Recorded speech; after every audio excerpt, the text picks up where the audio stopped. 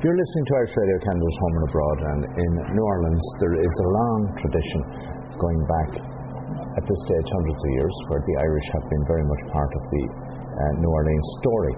And I'm sitting across from Matthew Ahern, who has recognised that to keep that story alive there needs to be a place, and he took the initiative to create the place on Conti Street. Matthew, first of all, thanks a million for taking the time to come and have a chat and tell us about this. Where we're sitting at the moment is the Irish Cultural Museum in New Orleans, which you founded. Yes, sir. What was the inspiration? What was the drive, first of all, or what caused this to happen? Well, there's like you said, there's a long history of the Irish. The Irish had a significant influence on New Orleans, and just as I got older and realized that the stories around the dinner table and all the Irish names in my family is something that wasn't recognized. Those are stories that we usually kept among the New Orleans families, but it wasn't something that was taught in the schools or something that you heard much of. Right. So the actual people think of New Orleans as Spanish and French, which is what the original colonial colony was. But as I got older, I realized and studied and read and researched that my family wasn't atypical. When you say your family wasn't atypical, as I understand it, it wouldn't have been the accent I hear coming from you wasn't necessarily the accent you were hearing around the table. Right. Your dad's accent was different. Right. It was a good, strong Irish accent. Well, my mother is one of these families that is several generations out of the Irish Channel. Right. Okay. So the Irish came in huge numbers during the famine years. Okay. New Orleans was the second largest Irish community after New York. Okay. Right before the turn of the century. The census in 1860 had almost 24% of the city born in Ireland. And so, it's pretty much an Irish city, right? It's a huge Irish influence. And, and again, you got to recognize America, the first large immigrant group it had ever seen in its history were the Irish, in huge, large numbers. So anyway, you have a lot of these Irish that came through New Orleans. My mother's family was here a generation before. She was what was considered maybe the Lakes Curtain Irish. Okay. On her mother's side. Her father's side, so her mother's side was McGuire's, her father's side was Daly's, and they were all from Tipperary. Okay. But so those people grew up in these Irish neighborhoods along the river, which is called the Irish Channel now, as they made a little bit of money and had some success. After a couple of generations, most of them were able to move a little bit further away from the river. If you just follow the churches, you can see the migration of the Irish communities. So if you look to see when the churches were built, when the Irish moved. Exactly. We have an exhibit up there that shows the churches and the communities, and you kind of see exactly how they started coming along the Irish Channel and then moved into the uptown areas. So that's where my mother's family's come from. My father's family had come over right before World War II. He fought in the war. After the war, he was down here and met my mother and stayed. So, so I guess to answer your question, there was a huge amount of heritage that I was very familiar with, and not necessarily what people like me would be familiar with, but nobody else recognized it. Very few books written about it. So you hear a lot about the American Irish experience, and there are lots of books written about that. You hear nothing or know nothing about the New Orleans Irish experience, and there's very few books written about it. So, none really. And your dad was from Fermoy. His family was. Yeah. So given when he came, at the time that he came, which is relatively recent to your mum's family, would you say that the two time spans helped create in you a tighter connection to history because of your dad?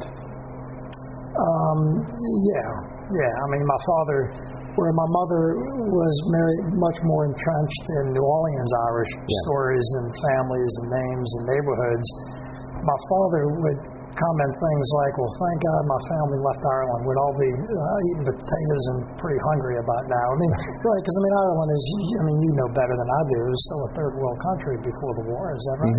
It would have been, before the war, certainly. There was rationing during the war. Yeah. Very much so, where butter, sugar, all sorts of things were being rationed. Yeah, so it wasn't until the Celtic Tiger came about, right, that you had some kind of strong economy. Yeah, it was growing from about the 70s. It started to grow up, and then it collapsed again. But yeah, it was really, yeah, it is recent. Yeah, because again, Ireland is just, we're in 2020. It's 99 years old. Like, in a sense, it's 99 years old. It's not 100 years old yet. That's real. That's right. Yeah. So coming out of that, you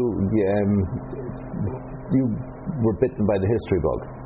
Well, my father was a professor. He was an educator. Okay. I mean, I'm a construction engineer by trade, general contractor.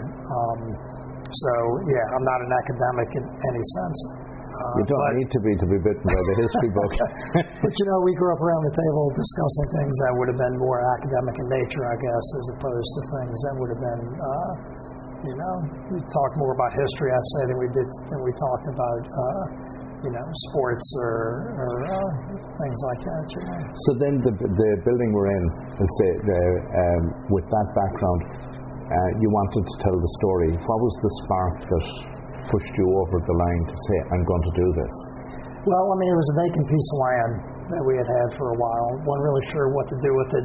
Did some research and discovered that it was actually run as a boarding house, and it would have been predominantly Irish immigrants that were coming to the city. So it was run as an Irish boarding house by a lady, and I've got it'd be interesting, I could show you the history of the property. But she was a freed slave. She was referred to in the documents as a former slave of, and then 30 years later, when she sells it, she's referred to as a free woman of color. FWC is what they put. So this was in 1803, which was the Louisiana Purchase. You had a former slave owning property for 30 years and running it as a boarding house for about 30 or 40 years. And so I just thought that was fascinating. So we did some archaeological work here, and we found all kinds of fascinating things. We found some of those Irish clay pipes. If you're familiar with that. What's that? Dugeen. Is that what they're called? Yeah. Yeah. From what I understand, they were used as you know, during an Irish wake and buried with the body, and then I presume that when someone would go off to America, they would have an American wake, and it would be the same process, but instead of putting them in a coffin, you put them in a coffin ship. You put them in a ship to go off to America, never to be seen again. So we found those here. So, you know, Spanish reals, some old flintlock guns, I mean, all kinds of interesting, fascinating things. And I've been a Hibernian for a very long time. Okay. I've been involved with the Ancient Order of Hibernians, and our national president, Judge McKay, is actually here in New Orleans. So, you know, I just thought it would be, and then, you know, I've got 3 boys. You're always trying to keep them sitting down and having conversations and you know, pass along heritage and things that you feel like are important, and it's really hard to do that nowadays, you know. So I just thought, you know, an actual physical structure that they were involved in building, because they all grew up as tradesmen and are involved in the construction business together in the family. So, you know, they all work together to build these buildings. We put back what we could figure out are pretty much the same buildings that would have been here back in the 1830s and 40s. So that's it. It was just kind of a way of keeping the family focused, giving something back to the community after Katrina, doing some quality redevelopment, you know, just that kind of thing. So you mentioned that this house had been boarding house, and the Irish had been in here back in the early 1800s, so this is even pre-famine. And I know there were waves of Irish who left and were very much involved in canal building here and up through the Erie Canal and into the Lachine Canal, Montreal, and Rideau Canal in Ottawa, the Trent Severn. So they were canal builders. That's right. Navvies, they call them. The navvies, yeah. So at what period would the navvies have been here? Well, the New Basin Canal was built right after the Louisiana Purchase, and it was built predominantly with Irish labor that was coming in. they estimate as many as 30,000 died. Now, some of the academics will argue about that. There's no way of really knowing. They kind of, not surprisingly, I think, suppressed a lot of the logs and they didn't keep daily field logs or anything like that of the people and what they were doing. But there were large losses of life because of the horrible conditions. It was out in a malarial swamp, dug predominantly by hand. So anyway, that was right after the Louisiana Purchase, which was 1803. Right. And it was dug because these ships would have to. You couldn't get back up the Mississippi River with a sailing ship. You'd have to come through those lakes, through Lake Bourne, Lake Pontchartrain, Lake Catherine, and Lake Pontchartrain, and then you'd come up the Bayou St. John, and there was an old French canal that let you get back to the river where all the warehouses were and the docks were. So, goods could be loaded, and then you could go out the river. Then you would go down the river to go back out. Okay. But that was such a problem. It was silted in. It was very small. It was owned by multiple landowners who were always, refusing passage. So the first thing they did is an Irishman, what was his name? He was from Tipperary, actually.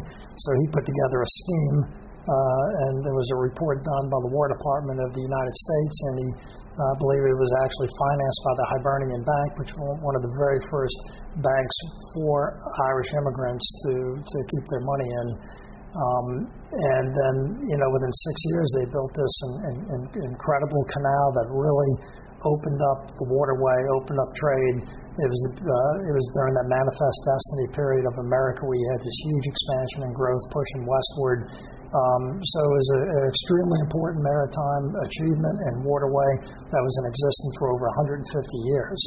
I mean, it wasn't. I was very young, and they had just filled the thing in, and they put the interstate. So if you look at the I-10 interstate, it pretty much follows that New Basin Canal. They filled it in and built an interstate. Okay. And that was done in the 50s, around that time. So around that time, you mentioned that there was a large influx.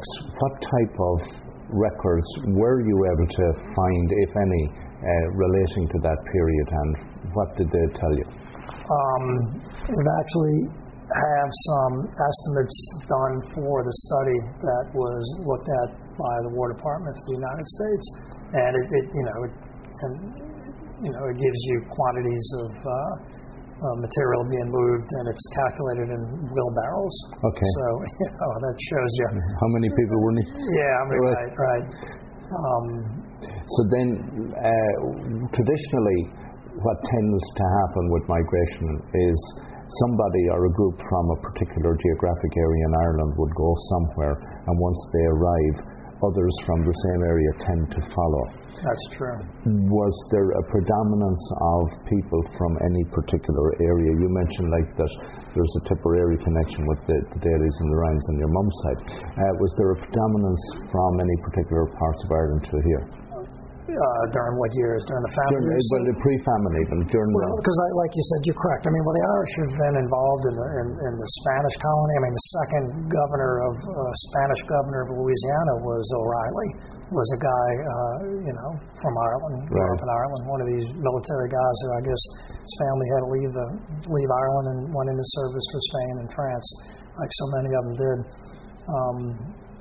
So anyway, but you've had Irish involved in. Long before the famine, Irish, and then, like you said, there were waves of the famine. It was just the perfect storm, I guess, was in 47. 47, then, yeah. 47. There was. I think there was so many people coming over from Ireland. I think it was more than just one local area, like you would have with some migrations. So then, coming up to the famine, well, prior to the famine, other than the construction of the canal, were there any significant projects or happenings that would have been, you would say, that stands out in history and is something that we need to pay attention to as well? Well, I think that New Basin Canal is probably the most significant one, the larger one. Were there any churches built in that period that still survived? Well, there was during the antebellum years, it was called the golden era of church building. Okay. So even to this day, you've got a lot of vibrant communities. You might have went to Mass this morning in one of them. There's 3 of them within walking distance of here. But there's these gorgeous churches that were built pre-Civil War in the 1800s. Again, after the Louisiana Purchase, the economy just boomed up until the Civil War. One of the most significant cultural, centers of the United States after New York. And but it's interesting that these beautiful churches that you have in the city, this gold era of church building, were done by these poor Irish immigrants that were leaving their country, probably very little money, very little skills for the most part, at least the majority of them, not all of them. And the first thing their communities did was build these gorgeous, beautiful churches, which I always thought was amazing. Maybe as a way of showing how well they're done in the United States, in addition to trying to gain favor in the afterlife.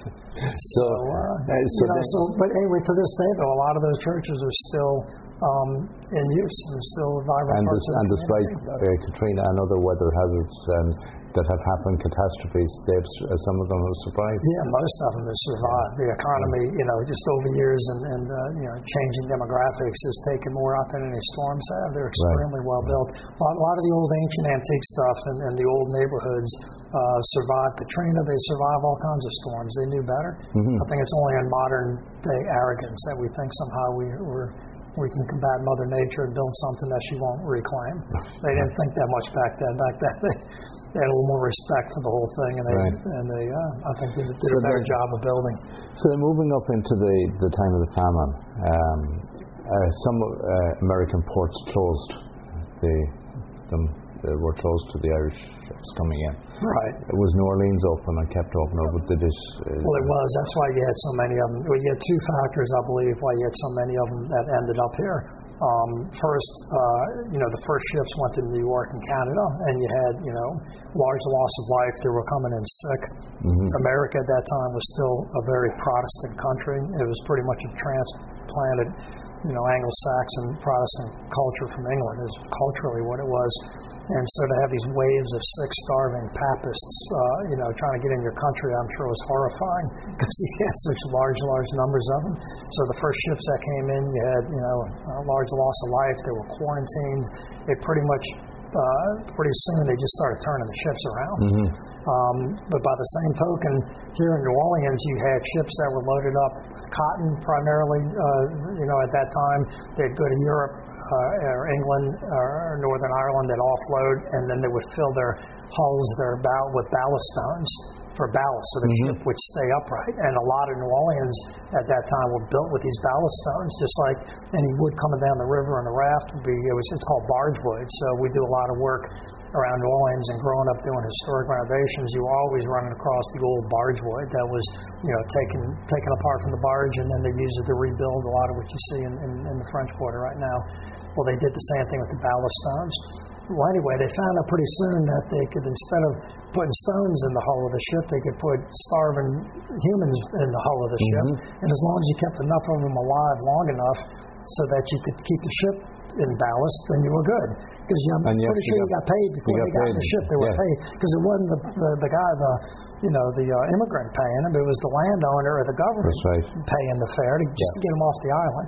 Because it was quote unquote the solution to the Irish problem. Right? That's what it was. How it was considered. It was a really good way of getting rid of all these people. Finally, anyway, so. These people were putting the hulls of these ships, and then pretty soon, it was so profitable, they were making more money off of the human cargo than they were the actual cotton in the cargo going to Europe, that they started recommissioning these slave ships. Because not too much earlier, just a couple decades earlier, international slave trade had been deemed illegal, even though it was still going on, and you still had slavery within the countries, but it wasn't allowed internationally, I guess.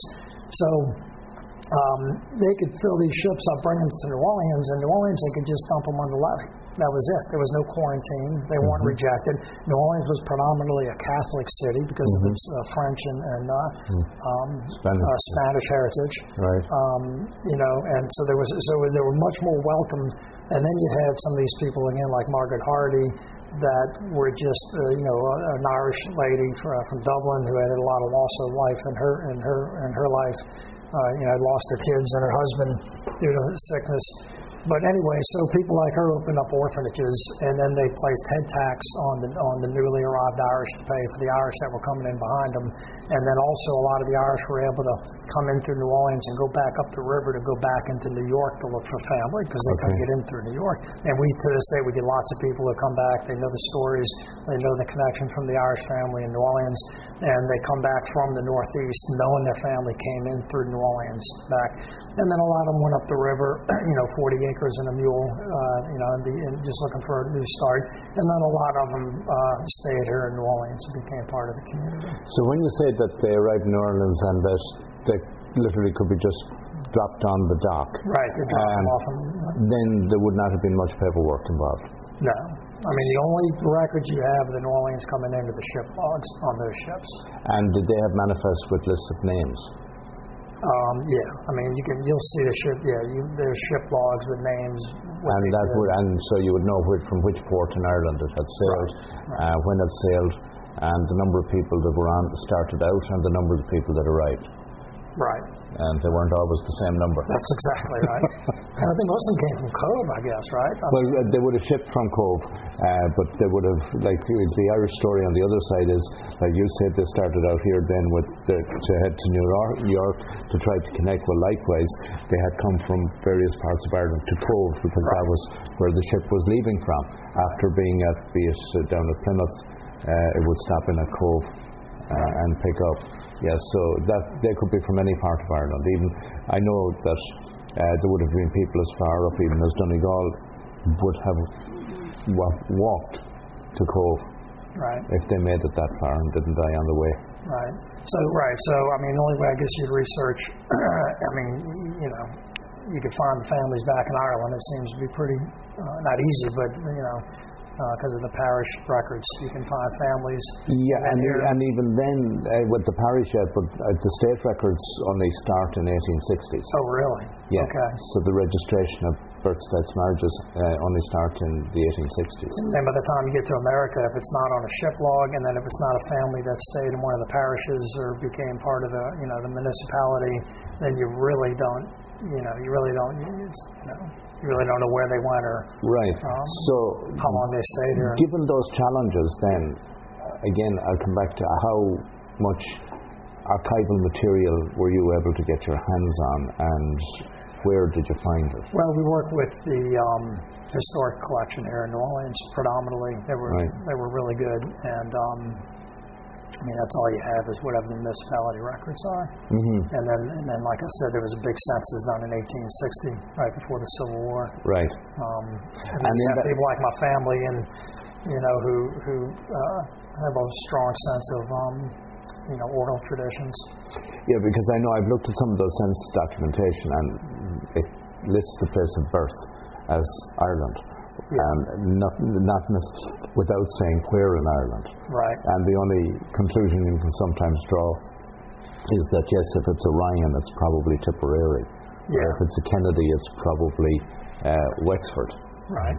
So if you go to the graveyards too, there's one graveyard in particular. And the Irish, for some reason, seem to like to put their place of birth on their headstones. So you can see they're very proud of it. I guess you could see this person died. He was born in Donegal or wherever he was born from. And during and again, you had these big cholera epidemics. You had a lot of yellow fever epidemics. You had so many Irish coming over at that time who were sick. They're not immune to it, and so they suffered the largest loss of life. So you can go into the graveyard and you can see these families just losing family members. The father died, the kid died, and all within a few months. And then, 6 months later, another few kids died. And then you may see the next cholera epidemic or the yellow fever outbreak a couple of years later, and then that took out the mother and the remaining kids. And that's all in the same headstones. And a lot of the, what's that? Yeah. So then you mentioned about the orphanage, or the being set up. To take care of the families. Right. I would imagine that there would be a little bit more documentation there, that the nuns would have been in some way meticulous. The Sisters of Charity ran most of those orphanages. And were you able to get access to any of that documentation? Well, no, actually, we didn't research anything with the orphanages. To be honest. Because again, as I say, that's usually while the accuracy would be high, but not maybe 100%. Yeah. We're not genealogists here. Right. And so we pretty much are just presenting and telling the broader story. The big picture story. The big pictures. Identifying some of the most important characters in the New Orleans story that I believe are the kind of things they should be teaching the kids in school. There's people who rose above adversity, didn't look at themselves as victims. They were proud to be Americans. They were strong members of the community. They rose out of adversity. They were extremely generous and concerned about others and things like hunger and civil rights.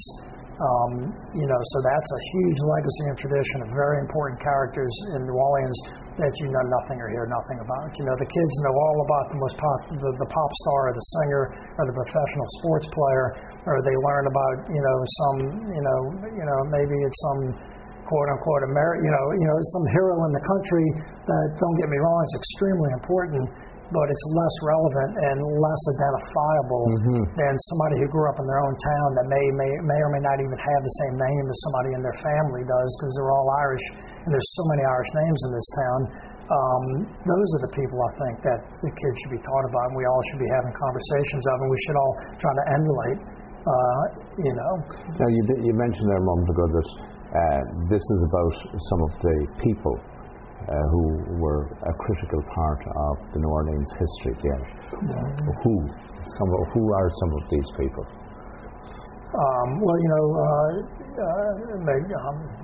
McDonough is one of them.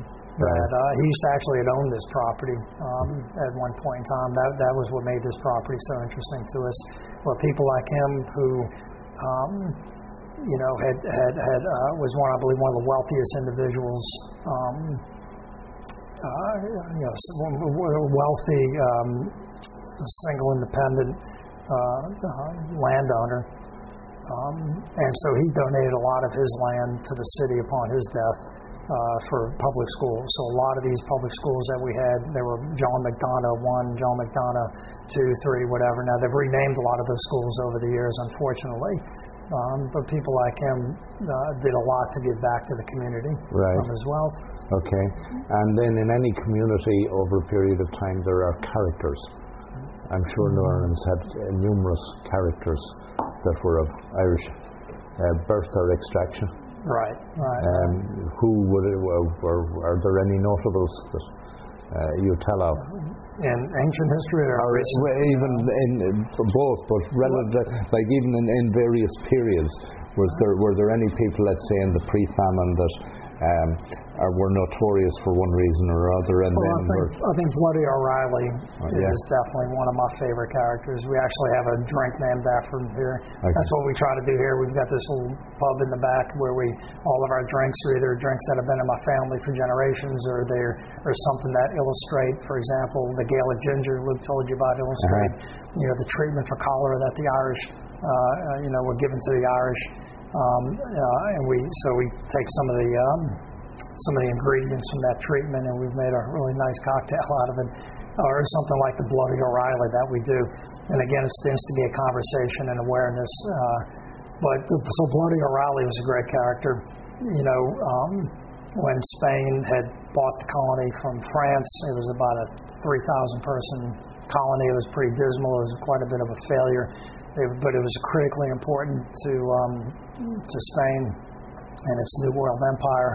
The first Spanish governor stayed on the ship, couldn't get off the ship. He was scared because he had a bunch of Frenchmen here who were revolutionaries. There was probably a dozen of them, and they refused to cede allegiance to Spain. They refused to fly the Spanish flag. And from what I understand by international law, if you didn't fly the flag of the country within so many days, then you really didn't own the land. Anybody could come in and lay claim to it. Okay. So it was a real problem. So the Spanish governor wouldn't get off the ship. So they finally pulled him out, and they brought in O'Reilly, who got off the ship and called the revolutionary Frenchmen in to hear their grievances, and he listened to them, and he said, okay. And I think he took a dozen out of a dozen of them, he took 9 of them and strung them up and hung them on an oak tree. He did listen to the grievances. Yeah, and there's a plaque right next to the Mint on Esplanade that says, this is the site. It tells a story about O'Reilly. Now, it doesn't tell you O'Reilly was a guy born in Ireland, that he was an Irishman, but and then he went on to form the build the Cabildo. That's still important building here. A lot of the institutions, our council, and a lot of the institutions to this day are all derived and come out of what O'Reilly had put into place for the city as a new colony. And then under O'Reilly's rule and successive Spanish governors, it became one of the most important successful colonies in the entire Spanish Empire. But yeah, so he was quite a character. Right. You can imagine how that conversation went. So you're not happy with something around here? We can fix that. So my wife's family's from Spain, right? So I tell her all the time, you see that? They have the Spanish didn't call an Irishman in to get a job done. That's usually how it works. So then, I'm sure around the time of the famine, the 1840s, there must be some tremendous stories of people who went above and beyond to try and help others. And well, Margaret Hardy again is one of my favorites. She's the most illustrious. She came to New Orleans. I believe she had just lost her husband. She had lost a couple of the kids. Her husband was sick. He went back to Ireland to try to get better. The doctors recommended for some reason he go back to Ireland for the climate, and then he died in Ireland. So she's alone. She's penniless. And from that, with no family, total grief, which sent most people into depression and bitterness, what she did is she started working with the Sisters of Charity, and she ended up, over the course of her lifetime, when she passed away, had the largest steam bakery in the world, and shipping her biscuits and goods all the way to Europe. They were so popular. Had the largest dairy farm in the whole city the milk was used to feed the orphanages. She had died as a multimillionaire, and this was a woman back then, when women didn't run businesses and sure didn't have millions and millions of dollars. But everything she did, and she owned a coffee shop, she owned all kinds of enterprises and houses, and she still lived, even though she didn't become a nun, she worked closely with the nuns, lived like the nuns. She donated all of that to the children when she died, and they say she signed her will with an X, so they imply that maybe she was illiterate, which I don't quite believe, to be honest with you. My theory is it was a sign of indignation. It was a sign of, I'm not important. Why would I put my name on a document? And so she put an X on it. But anyway, so I just think she's one of those amazing characters that have given so much back to the community for the right reasons. And moving on then, as time moved on, and New Orleans developed its own identity, how did the Irish survive? Because there would have been an influx of French Canadians as well, or when did that happen? Well, a lot of the French Canadians, that's South Louisiana you're talking about, right? Those are the Canadians. So South Louisiana is a bit different from New Orleans. South Louisiana is the Cajuns that you hear about. When you hear about Creole, that's more in the city in New Orleans. We get a lot of, I believe I've discovered a term I like to use for a lot of the Creoles that we have in the city. I call them Celtic Creoles. We've had lots of these ladies come in who are mixed race, are beautiful, light skin, blue eyes, and a lot of here in New Orleans that's considered Creole, and they're thought to be French and Spanish, which is true. But so many of them come in and they're Irish, right? They come in. One lady had come in recently. She had a family Bible, and she had an Irish great-great-grandfather who jumped off a ship in the Mississippi River as an indentured servant with the numbers tattooed on him, I believe, and got work on a plantation, living with the slaves, working with the slaves, pretty much treated as a slave, married, had children that were half Irish and half African or black, They married first-generation Irishmen in the same manner, and she's descended from these people. So we have so many of those types in this city that you don't even realize they're Irish. And again, these are these stories that get overlooked that are important parts. Same thing with the San Patricios. You know, you get a lot of people from Texas or Mexico that come here. They have blue eyes, you know, light-colored skin, and they've heard the grandmother talk about Irish, which confuses them because they don't realize. Well, the San Patricios is this whole group of Irish that had migrated, a lot of them coming in through New Orleans, a lot of them went down to Texas, owned land, lived there for generations, and then with the Mexican-American War, they sided with Mexico, which again, pre-Civil War, antebellum, the United States was predominantly Protestant. Mexico was a Catholic country, so a lot of these Irish Catholics sided with Mexico. They were being treated better by the Mexicans and fought for the Mexicans, but then they were called traitors, even though they weren't, and they were treated horribly. And there's lots of great stories we've got that we do have some literature that's a little better research than some other things.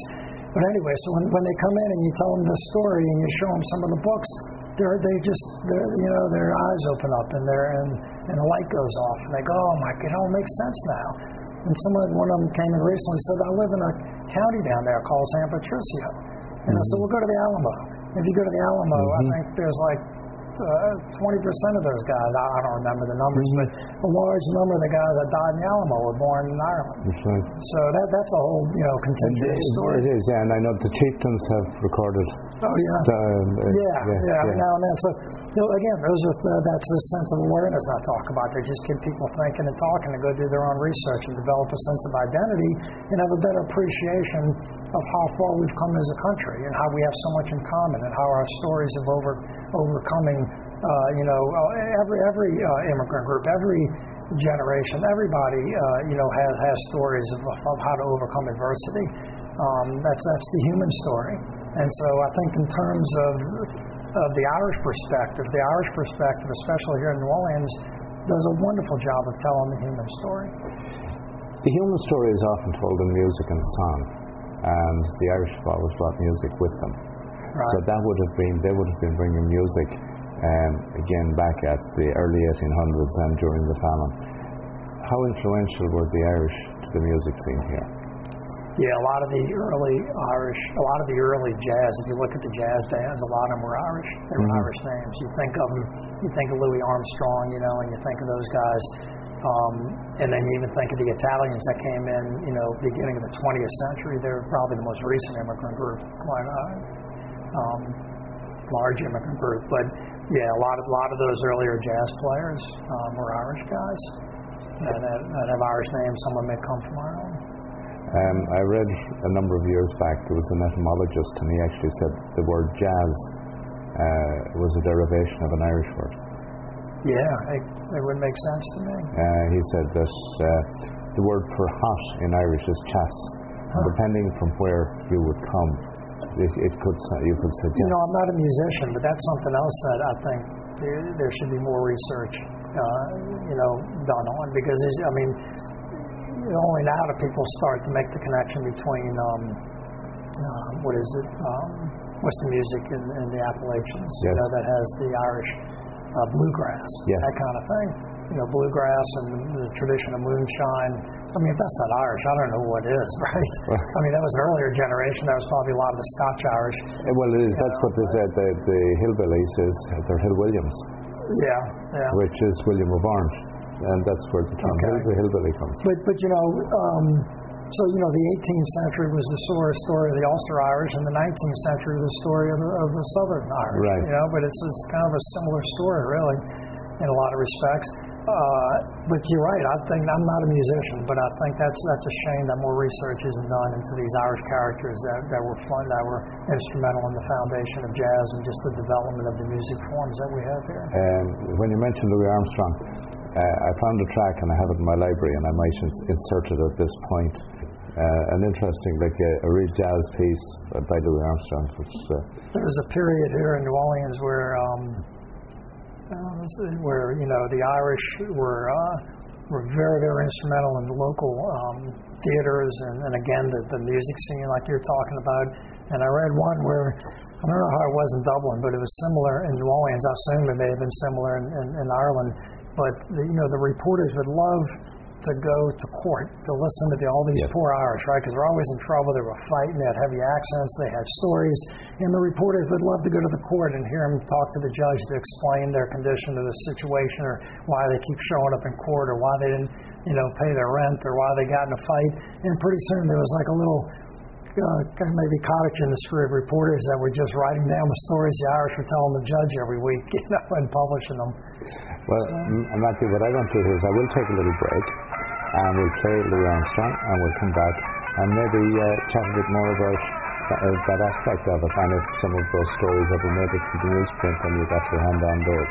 You are listening to Irish Radio Canada's Home and Abroad. We're chatting with Matthew Ahern about the Irish in New Orleans, and this is Louis Armstrong and Irish Black Bottom.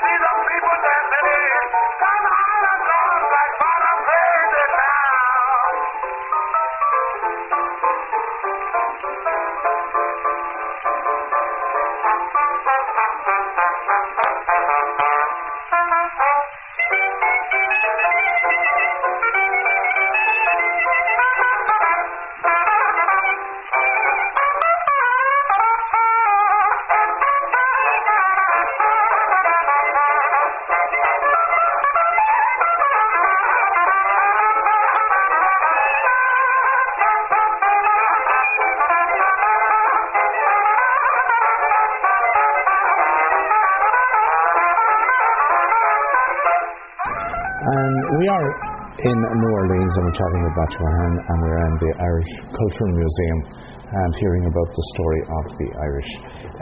Matthew, the Civil War had a major impact on North America, on America, and the Irish were on both sides of the line on that. Right. That would have had an impact down here as part of the story. That's right, because, the Civil War started in 1861. In 1830s, that canal you talked about, the New Basin Canal was dug. You had the famine in the 40s and 47. And by 61, you had a large number of Irish in New Orleans and a large number of them in New York and Northeast and still coming off the boats. So in the North, they conscripted them. They had draft riots to force them into service. But here in the South, you had people like my mother's family who had two great-grandfathers in their family. We still have the letters in the family talking about their service and their fighting and their frontline action writing back home. And these were large Irish contingent of Irish. And so a lot of these battalions and companies out of New Orleans were Irish guys, and some of them were predominantly Irish battalions. I mean, one of them, I don't remember which regiment it was, went into the war with 1,500 men, came back literally with 40. They literally fight to the last man, and that's something predominantly the Irish were doing. And they were used as shock troops by the Protestant American general would send these poor Irish in, make them hold used as shock troops in frontline battles. They'd go in and take a position, and then they'd have to fall back because nobody was going to go back them up, and then they'd go in and take that position again. So, but the Irish in the South and the Confederates in the South were fighting an invading force, which is very similar to what was going on in Ireland and their experience with the wars there and the English invading their country and their territories and feeling occupied. It's the exact same thing in the South. I mean, Ireland at that time, were abolitionists. The country, I think O'Connell, the great emancipator, was anti-slavery. I mean, these Irish would have had an anti-slavery position. So they weren't necessarily fighting for reasons of slavery, as we're led to believe today. They were fighting for this occupying force that is nostalgic or exactly what they had just left Ireland from. And yet they were on both sides, like while down here. Well, there you go. So they call it a Celtic War. So there's stories of they were on the front battle line at night and they'd scream across the river or the front lines and ask about family back home because these kids on both sides of opposing forces were from the same villages or areas and knew each other. And then the next day they'd commenced slaughtering each other. And the stories about one of them swum over to see some of the family or friends from back home, and he was ragged and his shoes were worn out and all the northern troops were well fed and fat and happy, and they tried to convince him to desert. Why don't you desert? He said, of course, there's no way, I would never do that. He was horrified that he was even asked or trying to be enticed to desert, and then he swam back across the river, and the next day they went to slaughtering each other. Because after the Civil War then both sides came together for the Fenian invasion of Canada. Yeah, that's true. 1866. They never quit, did they? So, they'd been literally killing each other a few years before they joined forces to... But, the whole idea of the Southern gentleman is a Celtic notion. There's some research done on if you look at Scarlett O'Hara in Gone with the Wind, her father was a guy from Ireland. So this whole idea of the Southern gentleman is a Celtic one. Some researchers will argue. So you did mention there that while the Irish would have been abolitionists, I've seen, and no history is pure, and no nation is pure. There were Irish slave owners also. Oh yeah, there were black slave owners too. Yeah. Anybody who had money, like nowadays, first thing you do when you get a lot of money is, I guess, you buy a big house or a fancy car or maybe a piece of equipment that'll help you be more successful. I think that's what they did back there. Any black person who became successful, and this whole neighborhood we have here of Tremé were wealthy black owners. The first black millionaire was here in New Orleans. A lot of the blacks were slave owners. So if an Irishman made a lot of money and could put together land and wanted to increase his wealth, and if he could afford it, because the entire industry and economy was run on manual labor, then of course he'd be a slave owner. So you mentioned that while the public schools had MacDonald's name on numerous, and that has changed over time, you can go to a lot of North American cities, Canadian cities, and the names of the streets are very much Irish names. Like where we are in Ottawa, there's O'Connor, there's Murray, Sparks, and that's not so much the case. Certainly not. Well, we're in the French Quarter here, but that's not so much the case here, where the Irish are remembered through names on streets. Well, I think we have a different history, in America because of our colonial past and because we were so eclectic from the very beginning. I mean, when the Spanish came over and the old French city had burned down and they rebuilt the whole city, that's why it's a French Quarter with Spanish architecture, right?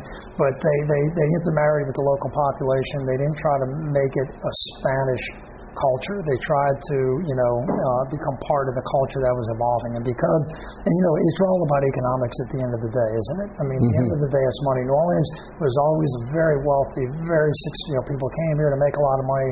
There were plenty of jobs. That's why we have these huge neighborhoods of these gorgeous old Victorian homes and whatnot. So when everybody's making a lot of money, they become less hyphenated in their identity, right? They become, and then when after the American Louisiana Purchase and the expansion of America, people wanted to be American. They didn't want to be anything else. And there was so many groups there in America that were doing so well that we consider minority groups today that they learned to get along. And I think to this day that culture still permeates. New Orleans is still known, for people still being able to celebrate their neighborhoods, their identity, but we all feel like we're New Orleans and Americans first. People ask me, well, what was it like growing up in an Irish neighborhood or from an Irish family? I said, I didn't grow up Irish. I grew up American. You grew up back then saying the Pledge of Allegiance and talking about commonalities that we all have. And then you go home and you would tell the stories and the heritage and the food and the names and that kind of thing. So I think that's what's changed just very recently. And then again, I think because New Orleans has had so many strong cultural groups and neighborhoods here, we've learned to love each other and appreciate each other and celebrate with each other on each other's holidays. And therefore, you don't see as many people wearing their identity on their sleeves because you don't have those many sleeves. You'd have too many people claiming to be too many different things. And again, I think what's wonderful about New Orleans, people come to New Orleans, and even though we've had a huge demographic shift after Katrina, they come to New Orleans to be New Orleanians. Whereas I think a lot of cities or countries or whatnot, they go to the city and they try to make that city the country they left or the home they left or what their identity is. And I think we've been really fortunate, because of our strong cultural heritage with music and many other things. Irish being just one of them. When you mentioned that cultural heritage, I know there is a School of Irish Dance here, as far as I recall. Yeah, Joni Muggerman she does an amazing job. And there's a few Irish pubs.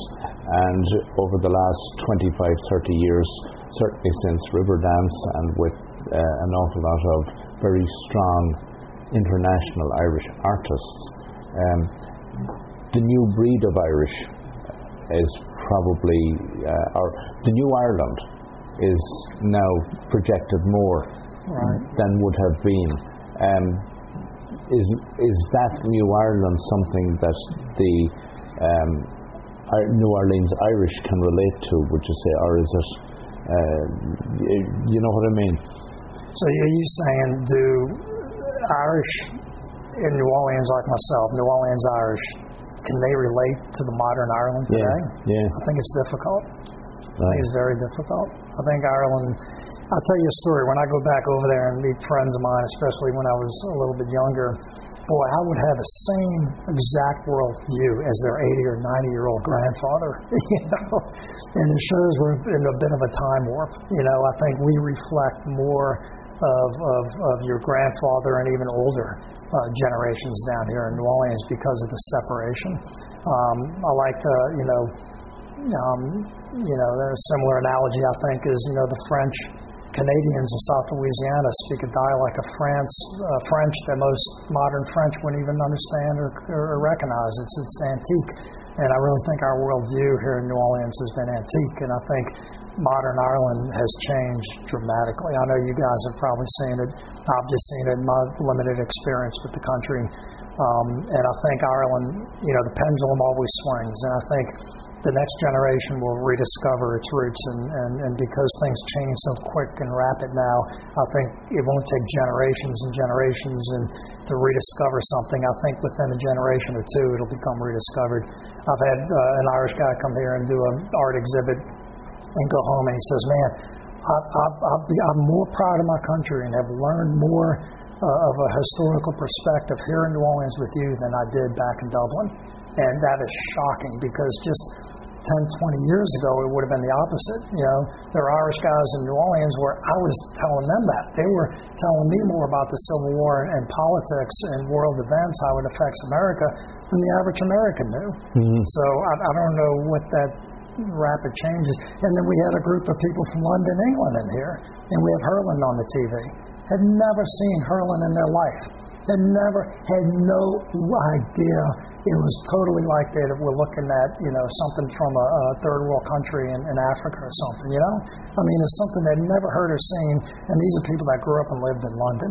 I think that explains the crisis that's going on with Brexit and the backstop and that whole conversation where they're creating a hard border and they're making these huge economic decisions that impact a country economically that they don't even understand.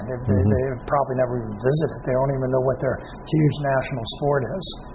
But so you mentioned there that the next generation are emerging into a different perspective. One of you said your driving forces here was that you could provide something that would help your kids get a better appreciation of their link to the past. Well, that's it. It's all can be lost in a generation. And the way I feel about the Irish story in New Orleans is what my father used to tell me about Cuba. He'd say, if you really want to understand the New World and what the Spanish Empire was all about and how that relates to modern history, you need to understand Cuba. And he was so right. I studied Cuba for a little while, and boy, it really was the missing link. It connected all the dots throughout a large period of time. And I feel like Ireland was like that. I think if you, at least from a New Orleans perspective, I think it's a missing link. It connects a lot of the dots. It puts things in proper perspective of not only America, but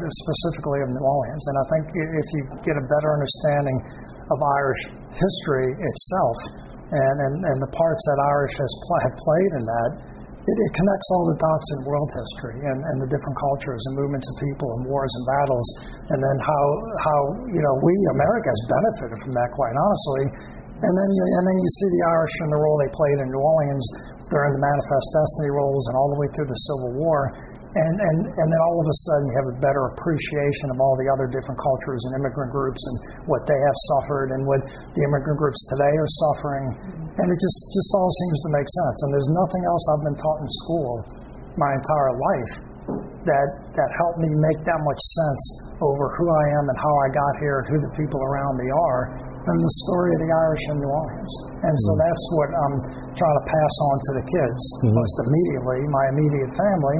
And then we did this in the French Quarter, and we have a nice pub here, and we make it something that's fun and exciting and interesting. And I feel like we've done more to raise awareness and communicate the story and appreciation, not just for our culture, but for the city and others, through our drinks and our names and people like yourself than we have with just some of the static displays and documentaries that we've developed that nobody wants to sit and watch because no one has an attention span anymore. So they won't look at the documentaries. They don't want to read too much on the wall. They're not going to sit and read the books. And if they charge you $5 to come in and try to support us, they complain. So you know what? The hell with that. We built a pub back here with all the Irish whiskeys you've ever seen and these great names and family stories, and now everybody's learning something, whether they like it or not, right? And then they get an opportunity to tell their story. And that's an ideal spot for us to wrap up, because we are sitting in a pub on Conti Street. You can be found, you're open at 8 in the mornings? Yes, sir, at 9 in the mornings. 9 in the mornings? Yeah. Until 6 o'clock during the week and until 10:30 on Fridays and Saturdays. And you're providing a selection of drinks, and there's coffee there. We do. Let me say real quick, we do an Irish coffee that my grandmother's father made. His name was Charles McGuire. He had an Irish coffee house on the corner of Royal and Canal Street in the 1890s, and I've got a picture of him on the wall here. And that same Irish coffee that he made and my grandmother made for us as kids is the same Irish coffee that we serve today. And you're not telling anyone the recipe. No. And you have a website? We do. What's the website, Luke? St. Pat's Irish Coffee.com. St. Pat's Irish Coffee.com. And you're on Facebook? Yep. So again, if someone goes on to Google and does a search for the Irish Cultural Museum in New Orleans, you get all the coordinates, you get the hours, and you get the opportunity to come in and see the wonderful history. And St. Pat's is in the back of the Irish Culture Museum across the patio. Fantastic. Matthew, thanks a million. It's been fascinating, most interesting, and I really appreciate you taking the time. Yes, sir. Thank you so much, Austin.